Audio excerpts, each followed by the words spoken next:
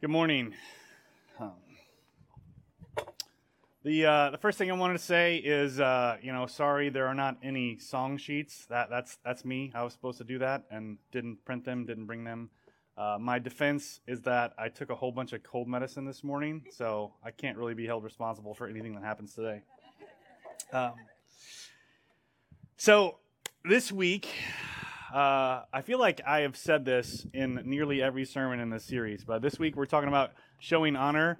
And this week I was not excited about it. At our house, sickness visited, which means that Jen was out of commission for multiple days this week, which meant that like the 100 million things that she does every day, I had to do. And I wish I could tell you that I was just joyful and happy and sweet about all of that, and I just cared for her in such a great way and showed her honor in every moment of every day. You can tell by how I'm saying this that I did not do that. And at one point during this week, after one of those interchanges where I was a little grumbly, the Spirit was just like, "Hey, what are you preaching on this week?" And I was like, "Come on." And the week got a little better after that, but this is one where that hits me where I live, and so it was really convicting this week. And honestly, I think even if Jen didn't get sick this week, this would have been convicting to me this week. Just the need for us to show one another honor and to outdo one another in showing honor has been really convicting to me this week. And so it's my hope that after this sermon that you can join me in that and you can feel bad too about the ways in which you fall short, but not just stay in our feeling badness, but motivated by who Jesus is and what he's done for us, and that we would show honor to each other like he has shown honor to us. And so I have three pretty simple points this morning. The first one is that people are worthy of honor. The second one is that you're a person, you're worthy of honor. And the third one is that we are commanded by God to outdo one another in showing honor. So the first place we're going to go this morning is Genesis 1 and 2. So go ahead and open up your Bibles or the app on your phone to Genesis 1 and 2. We're going to read both chapters together. Again, that's Genesis 1 and 2.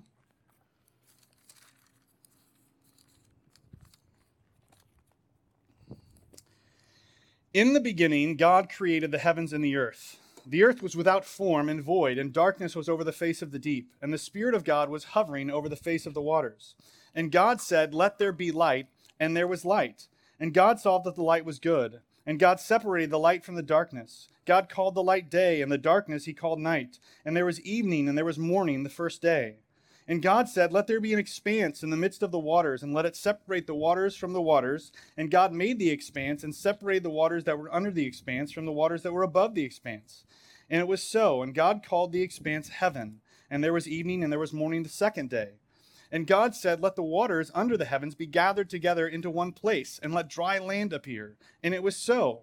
God called the dry land earth, and the waters that were gathered together he called seas. And God saw that it was good.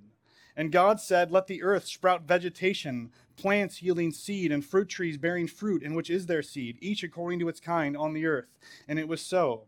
The earth brought forth vegetation, plants yielding seed according to their own kinds, and trees bearing fruit, in which is their seed, each according to its kind. And God saw that it was good. And there was evening, and there was morning the third day. And God said, "Let there be lights in the expanse of the heavens to separate the day from the night, and let them be for signs and for seasons and for days and years. And let them be lights in the expanse of the heavens to give light upon the earth." And it was so. And God made the two great lights, the greater light to rule the day, and the lesser light to rule the night, and the stars. And God set them in the expanse of the heavens to give light on the earth, to rule over the day and over the night, and to separate the light from the darkness. And God saw that it was good. And there was evening, and there was morning the fourth day.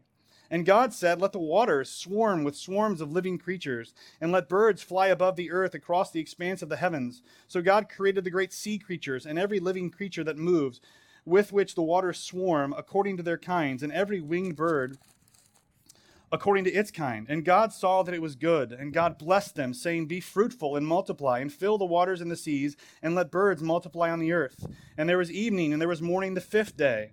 And God said, let the earth bring forth living creatures according to their kinds, livestock and creeping things and beasts of the earth according to their kinds. And it was so. And God made the beasts of the earth according to their kinds, and the livestock according to their kinds, and everything that creeps on the ground according to its kind. And God saw that it was good. Then God said, let us make man in our image, after our likeness, and let them have dominion over the fish of the sea, and over the birds of the heavens, and over the livestock, and over all the earth, and over every creeping thing that creeps on the earth. So God created man in his own image. In the image of God he created him, male and female he created them. And God blessed them, and God said to them, be fruitful and multiply, and fill the earth and subdue it, and have dominion over the fish of the sea, and over the birds of the heavens, and over every living thing that moves on the earth.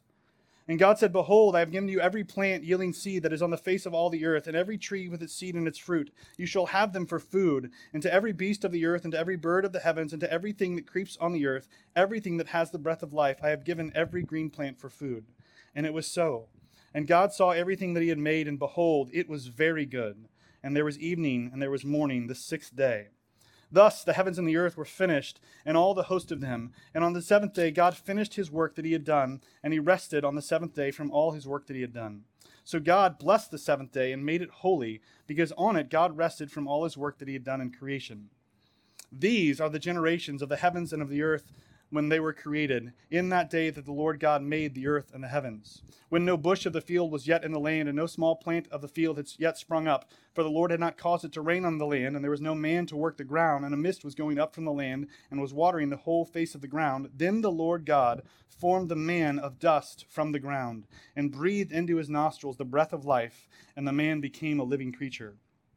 And the Lord God planted a garden in Eden and in the east, and there he put the man whom he had formed. And out of the ground the Lord God made to spring up every tree that is pleasant to the sight and good for food. The tree of life was in the midst of the garden, and the tree of knowledge of good and evil. So in this passage, we see God making everything. He creates all things, and specifically, especially in chapter 2, we learn about his creation of people. And the point for us to see here this morning is that God made us, made human beings, in a unique manner and for a unique role and relationship. So the first thing, God made us in a unique manner. God made everything out of nothing, right? Nothing exists. There's nothing for him to make stuff out of. He just calls it forth by the word of his power. He says, let there be light, there is light. He says, let there be earth, there is earth. Everything that he creates by speaking it into existence. He makes it all out of his own imaginative creativity, right? Think about God's imagination for a minute, right? When we talk about our imaginations, we often say that like our creativity or our imagination, there's no limit. But there is a limit for us, right? Because we can only make stuff out of other stuff. We can only make things out of other things. God, there really is no limit for him. He is infinite. We are finite. God made stuff that wasn't stuff. He made things that weren't things before. There is no limit for him. And out of everything that God made, he made us. Right? Out of everything, he could have made anything.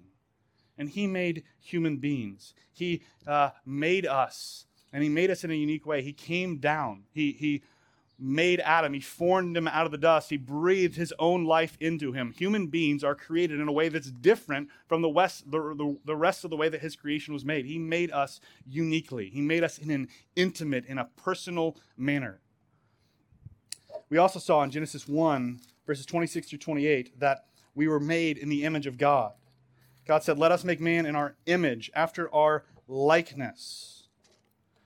And here we see that we are created for a unique relationship with God and a unique role with him. He uses these two words, image and likeness. And a lot of times those words just kind of seem like they're synonyms. Like Moses, as he's writing Genesis, is just kind of, he's got his thesaurus open on his computer, and he says, I need to come up with another word here. I can't just use image again in the sentence. I need something else. And so he hits Shift F7 and comes up with another one. But there's this guy named Peter Gentry, who's a brilliant scholar that works at Southern Seminary in Louisville. And what he did is he went through these words, image and likeness, and studied them in the culture that the Bible was written in, and looked at how they're used in other languages in similar ways. And what he found out is that The word image brings with it the notion of relationship. That's likeness. Likeness brings with it the image of relationship. When God describes us as being made in his likeness, when he describes Adam as being made in his likeness, he's bringing forth familial, family notions, that Adam is part of him in a unique way. And when he talks about him being made in his image, he's bringing forth the idea that Adam is a vice regent, like a vice king. He's ruling under God. We have been created in his image, in his likeness, and that means that we have a unique relationship with God. We are connected to him. We're related to him in a way that no other aspects of his creation are, and we're created for that unique role. We're called to rule under him. He wants human beings to have dominion over everything on the earth. And because we're created in God's image, that means we are different from the rest of creation. Later, after the flood, right, humanity rebels against God. He kicks them out of the garden. Things get worse and worse and worse. And then we get to Genesis 9, where God sends Noah out in the ark. And after the flood is over and things are kind of starting over, God is kind of recommissioning Noah to go out in his creation. And he tells him that when they go out, they can do something different. In Genesis 1 and 2, they were only supposed to eat plants. But after Genesis 9, they can start to eat animals. God says, I've given you all the animals for food. He says,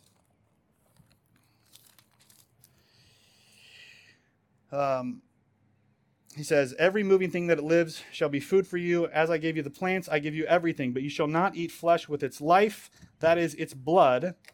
So he's saying you can eat all the animals, you just can't eat them with blood, because that's gross, right? And I'm not talking about like a medium rare steak. That's not blood, that's juice, that's flavor, that if you cook it past medium rare, you're ruining. So don't do that.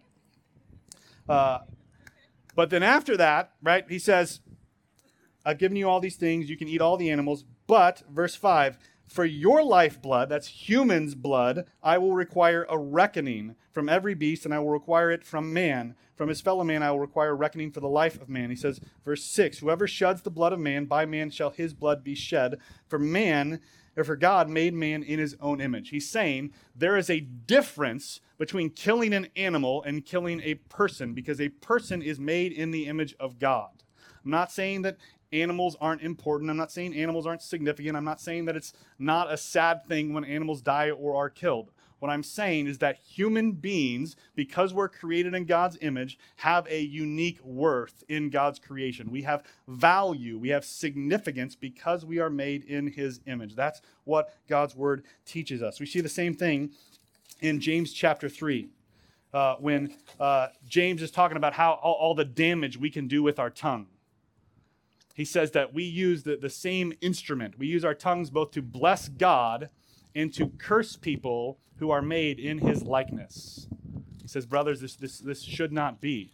He's saying that we should not malign people. We shouldn't talk bad about people. We shouldn't get angry with people. We shouldn't use our tongue to tear down people, because they are made in the image of God. They have value. They have worth. People are worthy of honor because we are made in God's image. The end. Right? That means that people that have different political views than us, are they still made in God's image? Yes. What about if we disagree with them about masks or vaccinations? Are they still made in God's image? What if they make a post on social media that we don't like? Are they still made in God's image? Yeah, everyone is made in God's image. There's no way to get around that. There's no way to get out from underneath that. Everyone is made in God's image, and because everyone is made in God's image, everyone is worthy of honor, right? Because they bear God's image. Now, I grant you, right, some people bear God's image better than others, right? When we sin, when we rebel against God, the image of God in us is corrupted and distorted. But when Jesus redeems us, he begins the process of renewing that image within us. But even the most vile sinner still bears God's image and is worthy of honor. So that's the first thing we need to see this morning. All people are worthy of honor. Everybody is made in God's image, even the people that we don't like.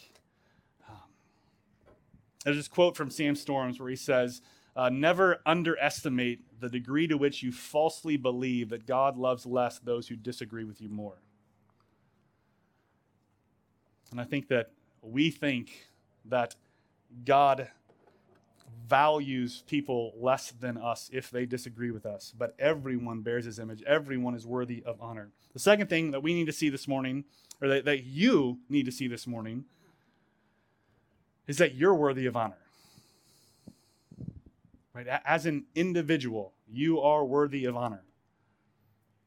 And I think that it's important for us to get that shift, get that distinction, because we might hear, right, yeah, everybody's treating God's image, everybody is worthy of honor, and at the same time, we might not believe that we are worthy of honor. There's this book, Counsel from the Cross, that was written by Elise Fitzpatrick and Dennis Johnson, and in it, they say that everybody kind of falls into two groups. There are sad moralists and happy moralists, and the gospel is the answer to both of those. But a sad moralist is someone who says, like, I'm a horrible person. Why would God love me? Like, I'm awful. Why would God like me? A happy moralist is someone who's like, I'm awesome. Of course God loves me. But the problem with both of those people is that we're putting our worth in something other than him. Right? We're putting our worth in something other than being created in his image. God loves you because you're a human being that he made in his image.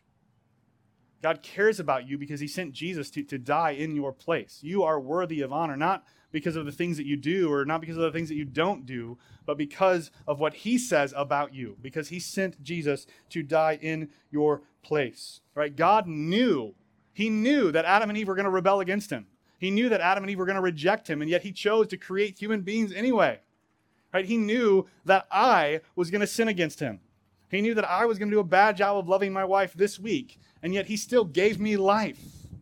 He knew that you were going to sin against him, and he gave you life. Right? You are worthy of honor as a person, even though the creation that he breathed life into rebelled against him and rejected him. He sent Jesus to come back down here and to breathe out his life so that he could bring us back into relationship with him, so that he could bring us back into fellowship with him, so he could put us in a place where we actually can bear his image and bear his likeness in his creation. Paul says that we were bought with a price. Right? So God made us the first time. He owns us. We rebel against him. We reject him. He sends Jesus to buy us back. So we're owned by him twice. He cares about us. Right? We are worthy of honor. You, as a person, as an individual, are worthy of honor. I don't care what you think about yourself. You're made in God's image, and that's worthy of honor. The third thing we need to see this morning, which is a direct conclusion of the first two, is that we are called, we are commanded in God's word to outdo one another in showing honor, right? If we are worthy of honor, if everyone is worthy of honor, then shouldn't we be people that show honor to those people who are worthy of honor? Paul says in Romans 12:10, love one another with brotherly affection, outdo one another in showing honor. We're focused on the second half there. Outdo one another in showing honor. We want to be a church that has this kind of culture. We want to be a church that outdoes one another in showing honor. We want to competitively show honor to each other. Now, first, I want to talk about what that doesn't mean. Right? I know I just said competition, but like, this isn't a game, right? I don't want us to circle up after service and you be like, hey, you know, your hair looks great today, and me be like, hey, I like those shoes, and then you be like, hey, I like your new car, and me be like, hey, you did this thing well, and like then the one person finally runs out of compliments, and then we win. Like we've done it. We've outdone them in showing honor. That's not what we're talking about. We want to be a church that genuinely and eagerly and zealously shows true honor to each other. So what does it mean to show honor? There's a few things I want to talk through. The first is we honor people because of who they are. Right? We've already talked about this morning, but they are image bearers of God. They are fellow members of his family. And when you think about it, those are the two greatest statuses anyone can have. Right? Being an image bearer of God and being a member of his family, like those are the best things about anyone. We don't normally think that way. I kind of have a list in my head of like, if you check these boxes, like we're going to be good. We're going to get along. We're going to be friends. But maybe if you don't check all these boxes, like we can still be friends, but like not like real friends. But people being made in his image, people being members of his family, people who've trusted in Christ, people who God has put his love on, that's enough for me to show them honor because of who they are, because who he has made them. God is for this person in front of me. Shouldn't I also be for them? The second reason why we show honor is because of who we are. Matt Chandler, when he talks about his church and the things they do, he says some things they do because they want other people to become Christians. There are people in their community that aren't believers, and so they do stuff as a church because they want those people to trust in Jesus. But there are also a lot of things they do as a church simply because they are already believers. We're called to show honor to people because of who they are and also because of who we are. Because we bear God's image, because we represent Jesus to the world around us, we are called to show honor to people. And so let's say that we're in a circle after church or before church. We're with a group of people. We're having a conversation. How would it change that conversation if Jesus was like supernaturally present in that conversation?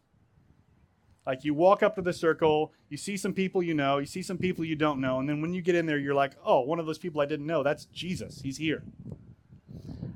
How do you conduct yourself in that conversation? Probably honorably, right? You would maybe not say things you would say in other settings. You would intentionally try to be encouraging. You would try to build people up. You would try to do the things that you're supposed to do. But the reality is that if we're people that have trusted in Jesus, if we're his, then Jesus is present with us in every conversation. Because of who we are, right? Where two or three are gathered in my name, there I am among them. Jesus is present with us in our conversations. So we should act like it. Right? We should bring him into the conversation. We should talk honorably with one another. We should build each other up. The third thing we need to see about honor is that honor is social.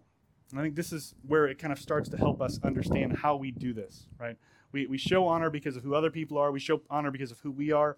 Honor is a social thing. We don't maybe think this way, but Paul in his culture did. There's a scholar named Bruce Molina who looks at the way their culture works and tries to help us understand the Bible better in light of it. And he says this: honor is a claim to worth along with the social acknowledgement of worth. And so if we think of like honor as an equation, honor is what you think about yourself plus what the other people in your social circle think of you. That equals honor. What you think of yourself plus what other people think about you, that equals the amount of honor that you have. And so if honor is what I think about me plus what you think about me, that means that you have a very vital role in telling me my worth.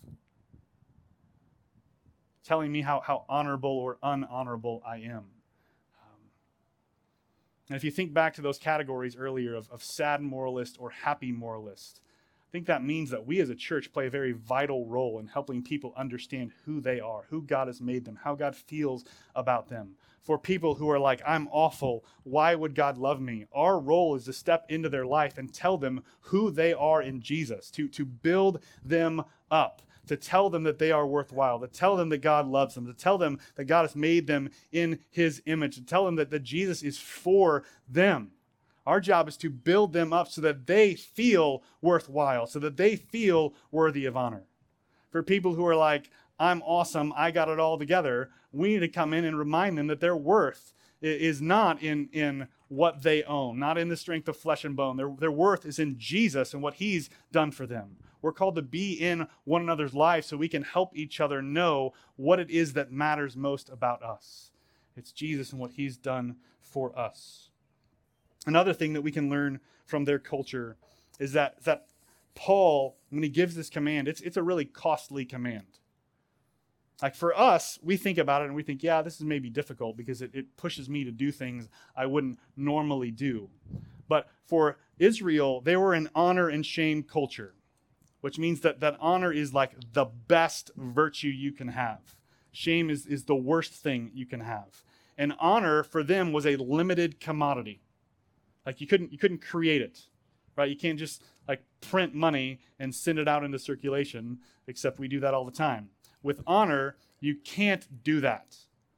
You have honor, you get it from your birth. You get it if a person in high standing says something good about you. But every single social interaction, you go into it and you either gain honor or you lose honor. There's no middle ground. So for Paul to tell the church to outdo one another in showing honor, he's saying, go out there and sacrifice. He's telling them to lay down their lives for one another, to give up what is most significant to them, right? To be willing to show honor to someone who's less than them in society so that they might be lifted up, to humble themselves so that others might be exalted. Paul is telling them to do something costly here. And this matters because of who we're called to be as his people.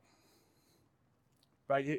If we actually went into every single social interaction thinking, what can I do in this conversation? What can I do in this interchange to cause this other person to be lifted up above me? To cause them to feel some of who they really are in Christ. To feel some of who God has called them to be. To make them feel worthy as a bearer of his image. How much different would our social interactions be? Right, if I go through the checkout line not thinking, how fast can this minimum wage employee ring up my stuff so I can get home to do the things I really want to do, but instead thought, what can I do to make this person feel valuable today? Right, what can I do to show them that they matter? That God is for them, that God values them, that they bear his image? What would it look like if when our kids are disobeying, if we try to show them that they are valuable and worthy of honor and not just try to get them to do what we want them to do? What would it look like if when our spouse is sick, we cared more about them feeling the worth that God has for them and not in the fact that they're not doing the stuff they normally do? Going into conversations, going into meetings, going into interchanges with people, trying to think of ways we can lift them up and make them feel God's love for them by how we interact with them is how we show honor to one another. That's how we outdo one another in showing honor. This is who we're called to be. This is what we're called to do. And so, what are some practical ways we can start doing this as a church? We've got a couple things. The first one is, when you have people over to your house, take some time during all the time you're with them to intentionally try to make them feel valuable and worthwhile. Like, tell them why they matter to you. Encourage them. Build them up. Do something intentional to just say, hey, I care about you. Like, I'm on your side. I'm on your team. I'm for you. Like, you did this thing the other day. I saw it, and it was great. I really appreciate that. Build one another up. Show them honor. Take some intentional time when you have people in your home to show them honor. Like, it doesn't have to be weird. It might be awkward at first. It might be strange because we don't normally do that. But take some time to do that. And I think that that's something that we should build in to when we gather with one another. Right? And so before and after service, when you're in conversations with people, listen to them. Right? Don't just wait for a pause so you can say what you want to say. But hear what's going on with them. Encourage them about it. Build them up. Look for ways in those conversations to show them honor. When we have MCs, when we have men's fellowship, when we have women's fellowship, we should be building some time into some of those meetings where we can show honor to one another, right? Where we can make everyone feel as awkward as possible and just have a time where we go around the circle and encourage other people, right? It'll be weird at first. We won't like it at first. but we're called to outdo one another in showing honor. And I know at the beginning of the series, I talked about how sarcasm doesn't really have a place in a culture that shows honor to one another. And I had some conversations with people about that afterwards. And I just want to say, I'm not saying that we can't joke. I'm not saying that we can't have a sense of humor. I'm not saying that we can't ever be sarcastic. And if you know me at all, you know that that's not what I was saying, because that's a big part of who I am. What I'm saying is that we can't do those things when we're showing honor to people. I think that we, a lot of times you'll hear around BC a complisult, right? Hey, you did this thing really well for somebody like you. And we don't mean it like that sounded really hateful. We say something nice and then we feel weird about it because we don't have that culture, and it makes us uncomfortable because we're being vulnerable. Our feelings are out there. And so then we throw in a joke to kind of take that awkwardness away. But what can happen is that when we do that, we also take the honor away. And so we want to be outdoing one another with honor. We want to be joyful about it. We want to be able to have fun with one another. But when we're seriously trying to build people up, we should just do it seriously, even if it makes us feel awkward, even if it's a little uncomfortable. The more we do it, the more comfortable it will get. I think the last thing that we should really see when we think about showing honor. So people are worthy of honor. We, as individuals, are worthy of honor. We're called to outdo one another in showing honor. The fourth thing is that Jesus showed honor. Right? In the Gospels, Jesus repeatedly says things to his disciples like when they go to a wedding or when they go to a feast, they're not supposed to take the high seat. They're not supposed to take the place of honor. Instead, they're supposed to take the low place. And we think about that and kind of point it towards ourselves, but you also need to remember that Jesus was with the disciples for 3 years. Right? He went to feasts with them. He went to weddings with them. And so when he went to feasts and when he went to weddings with them, do you think that Jesus took what he said and did it? Or do you think Jesus was like, oh, that's just for you guys. I'm going to take the high place. Right? He put himself in the low place. Right? The one who's most worthy, right, of blessing and honor and glory. That's him. And yet he put himself in the low place so that he might outdo others in showing honor. He puts other people before himself. He's the one that's most worthy, and he shows honor to us. Right? He shows honor to us by coming down here. Right? Instead of exalting himself, he made himself low. He took the form of a servant. He came down here so that he might show us honor, to show us how valuable we are, how worthy we are, how much significance we have as people who are created in God's image. He bought us back. He breathed out his life so that God could breathe life into us, so that we could be made new creations. Jesus welcomed us into his family. And so when we think about that equation of honor, right, it's what I think about myself plus what those closest think about me. We need to bring Jesus into that. We're honorable, we're worthy, not because we say that we are, not because our friends say that we are, because God says that we are, because he made us in his image, because he put his spirit within us, because he brought us into his family. Jesus came down to show us honor, to outdo us in showing honor. So the question we need to ask ourselves is, should we be people that show honor to the people that Jesus shows honor to? And I think the answer to that question is yes. Right? If Jesus says that someone is worthy of honor, then they are worthy of honor. And so we, like Paul says, need to be a church, need to be a people that outdo one another in showing honor. So do it. I feel like these sermons are super weird to interact with people afterwards. Last week, I was just I don't want to be in a situation where everybody's just confessing sin right now. Let's give it a couple days and then do that. But I think showing honor it's easier. And so maybe try to be intentional today about showing honor to other people as you interact with them.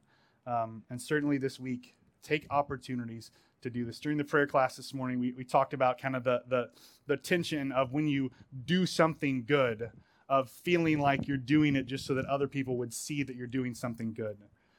But the reality is our motives are always going to be a little mixed.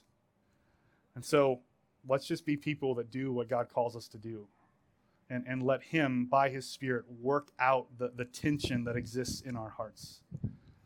Let's pray together, and we'll continue in the rest of the service.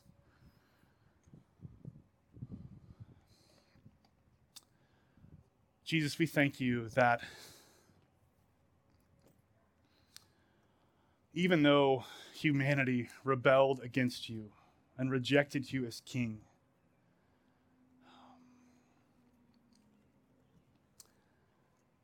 that you came back down to your creation to breathe life into us once again, to make us new creations, to buy us back into your family, to bring us back into relationship with you.